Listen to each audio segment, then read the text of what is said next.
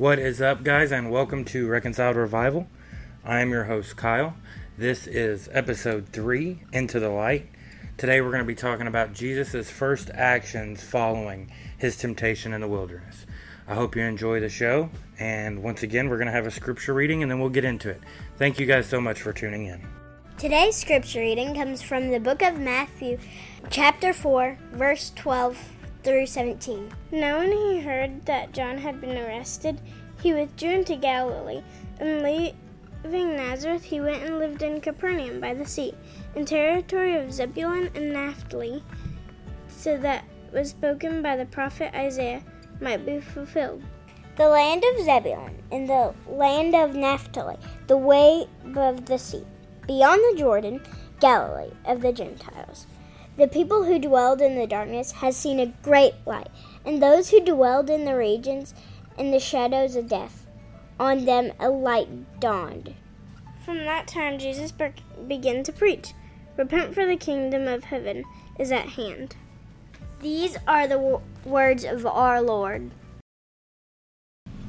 Let's give it up for the girls. I gave them some really hard words this week in this week's scripture reading, and they did an amazing job. Girls, thank you so much. Now let's get into that scripture reading. So in the book of Matthew, chapter 4, verse 12 through 17, we see here that Jesus has learned that John the Baptist has been arrested. He's leaving Nazareth, where he was raised, and he's going into Capernaum, which is in the territory of Zebulun and Naphtali.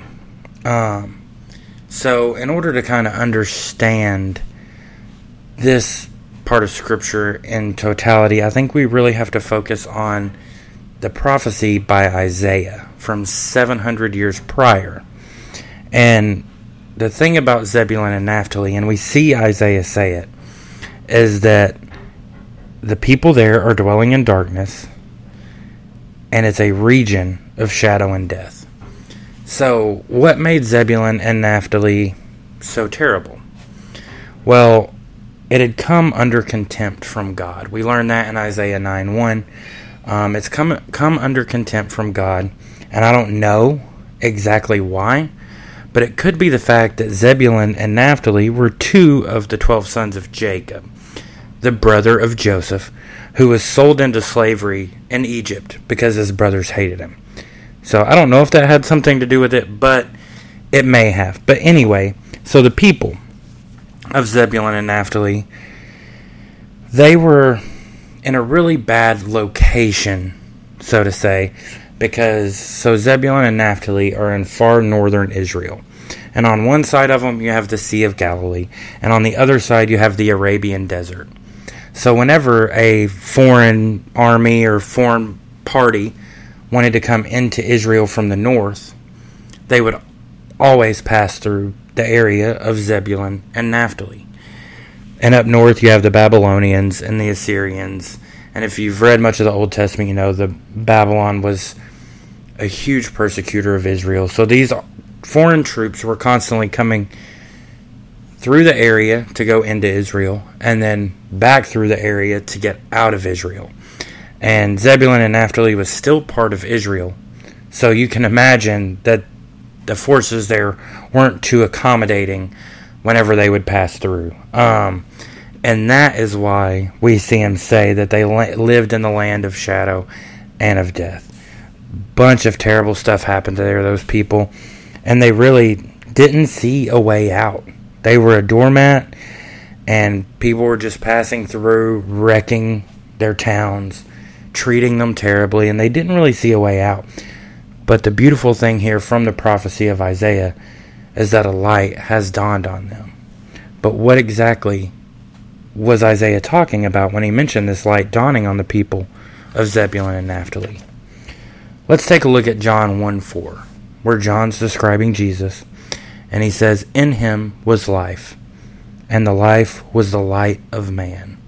And in John 8:12, Jesus himself says, "I am the light of the world. Whoever follows me will not walk in darkness, but will have the light of life." So let's break that last bit down there, but will have the light of life. The thing that's weird about this light that's now walking into Zebulun and Naphtali is it's not like a normal light that me and you are accustomed to, that you shine it, it illuminates something, and then when you turn it, that thing is no longer illuminated. The saving light of Jesus is a light that once it shines on you, it shines through you, and you become a beacon of hope for the people who are in darkness or dwelling in the land of shadow and death.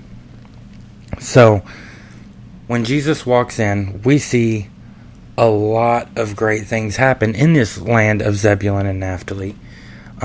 Jesus was raised there in Nazareth.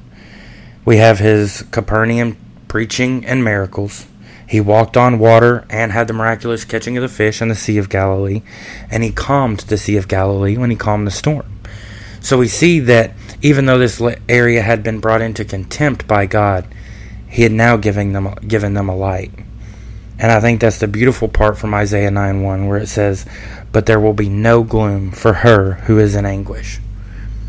And he was talking about the people of Zebulun and Naphtali, that there would be no gloom for those in anguish now that they had this light.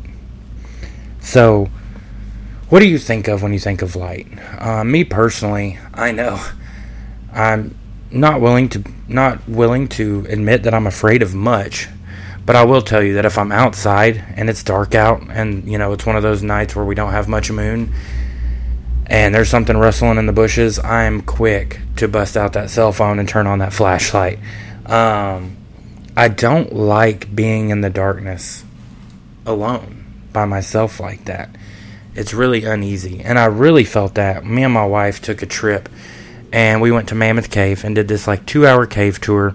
And towards the end of the tour, we weren't close to the opening yet, but towards the end of the tour guide stopped us and gathered the whole group of 20 or so of us around, and he turned off the walkway lights inside the cave, and then he turned off his flashlight to show us how dark it would be down in the cave with no light source. And it was uneasy, to say the least. That internal gut feeling of just kind of fear kind of takes over. And then he flicked on a Zippo lighter to show us how much influence a little bit of light would have in an area that was that dark. And I'm not saying that Jesus was like a Zippo heading into this darkness. Jesus was the light, the one light heading into this area of darkness. And you can see through all the works and everything that happened here, the amount of light he put into this region of shadow and death. So, where does that leave us today? When we look at this and we see Jesus walking into Zebulun and Naphtali, how does that impact us today? Well, that light that walked into Galilee that we're reading about right here, the light that Isaiah had talked about 700 years prior, that light still shines. People are still letting that light shine through them. And whenever we find ourselves cloaked in darkness and we receive the saving light that is Jesus, he shines through us. And that allows us to do so many things, but I really want to cover two today. It allows us to shine his light on others, and it ensures we never face darkness alone again. We become a beacon for the broken and the people living in the region of shadow and death, because while Jesus came in and took care of that region while he was here, we still all go through regions and seasons of shadow and death. And a lot of times when these times of darkness fall on us, I know I'm myself guilty. I know all of us are guilty, pretty much. Whenever something bad happens, a lot of times our knee-jerk reaction, our first reaction is to turn to God and say, why? Why would you allow this to happen? What is wrong? I mean, in the book of Habakkuk, we see Habakkuk, who's the king of Israel, ask God why, and ask him if he's holy. That's how much he's questioning God at that moment. But I almost feel like it's a testament of our faith whenever we question God like that. It's not that we're doubting God. We're giving him acknowledgement that he is our way out. And us asking why is a desperate act whenever we face extreme tribulation, face extreme struggle. And I don't want you to feel bad about that. I don't want that to be something that you feel like you've done wrong. But I would like you to rethink kind of what you do is that knee-jerk reaction. Instead of asking God why, what if we ask God where? What if we said, God, who is in here with me that needs my help? What if we ask God, where can I shine my light? Who in here doesn't have your light that needs it? Who can I shine this on so that they can shine it on others and they can find their way out of the darkness and they won't be alone in the darkness anymore? But I feel like a lot of times, I know I'm guilty. I'm not saying all of us are guilty, but I know a lot of times when darkness and tribulation and struggle comes, I find myself looking inward. In the military, we call it cocooning. And it's whenever you focus every bit of energy and attention on yourself to try to get through whatever struggle you're going through. And we really learned about it in the cold, in the Sierra Nevada mountains in Northern California. A lot of us cocooned to try to deal with the extreme cold that we were facing. And a lot of times the answer wasn't huddled in our sleeping bag with us. The answer was working together in order to make an environment that was warmer for all of us. Having somebody that would stay up and man the stove so that way you could have a little bit of warmth. Having somebody get up and brush the snow off the outside of the tent, because if that snow closed that tent off, you would suffocate because you would breathe up all the oxygen. So in moments when we wanted to completely retract within ourselves, we had to act selflessly and go outside in the freezing cold in the middle of the night to make sure that everybody else could sleep safely. And I think as Christians, that's what we need to do whenever we find ourselves in darkness, whenever we lose a loved one, whenever we have a loved one battling addiction, whether we're battling addiction ourselves. Anytime we find ourselves in a season of shadow and death, we need to, instead of focusing on ourselves and getting ourselves through it, we need to focus on getting others through it, because we have the light.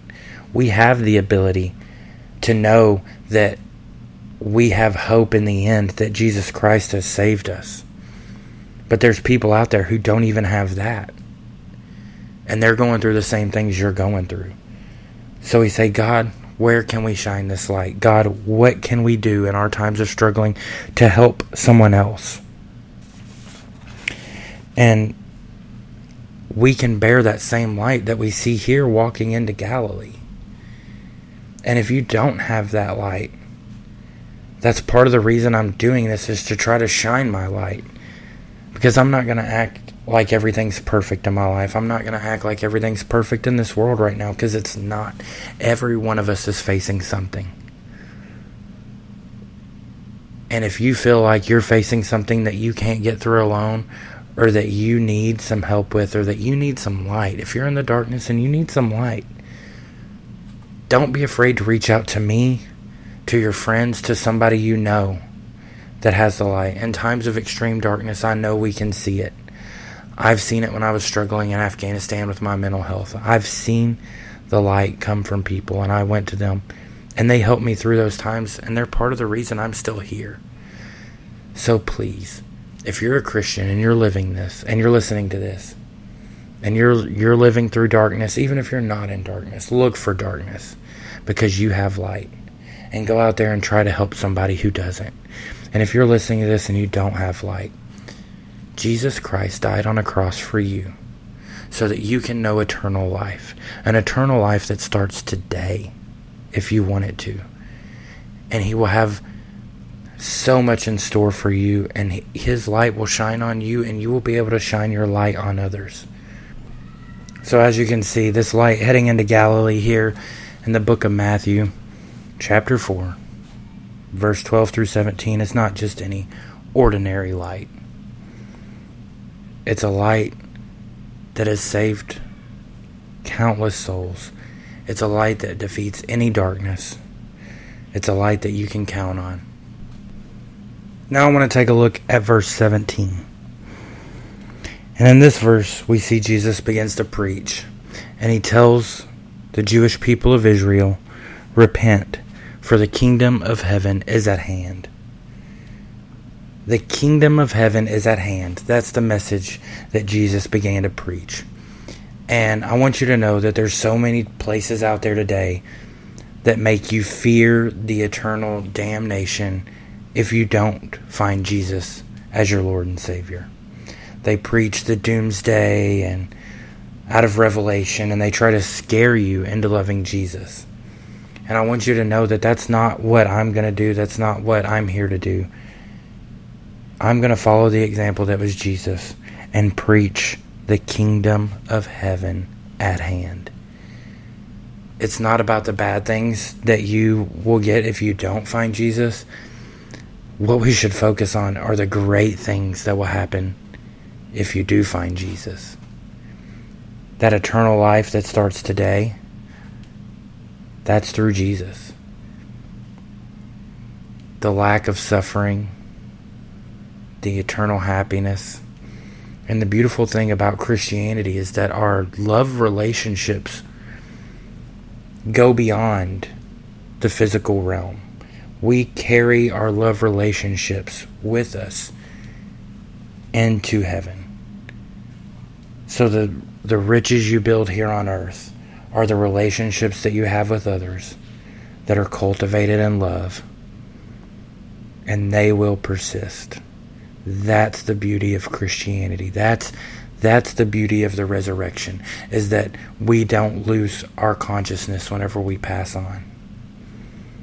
And the beautiful thing about it now is, see, Jesus preaching here, Jesus hasn't gone to the cross yet.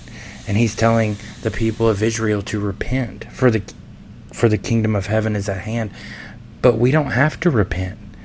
There's no works required in this New Testament for us. Now that Jesus has been the ultimate sacrifice, there's no works required for us to get into heaven. The kingdom of heaven is at hand still.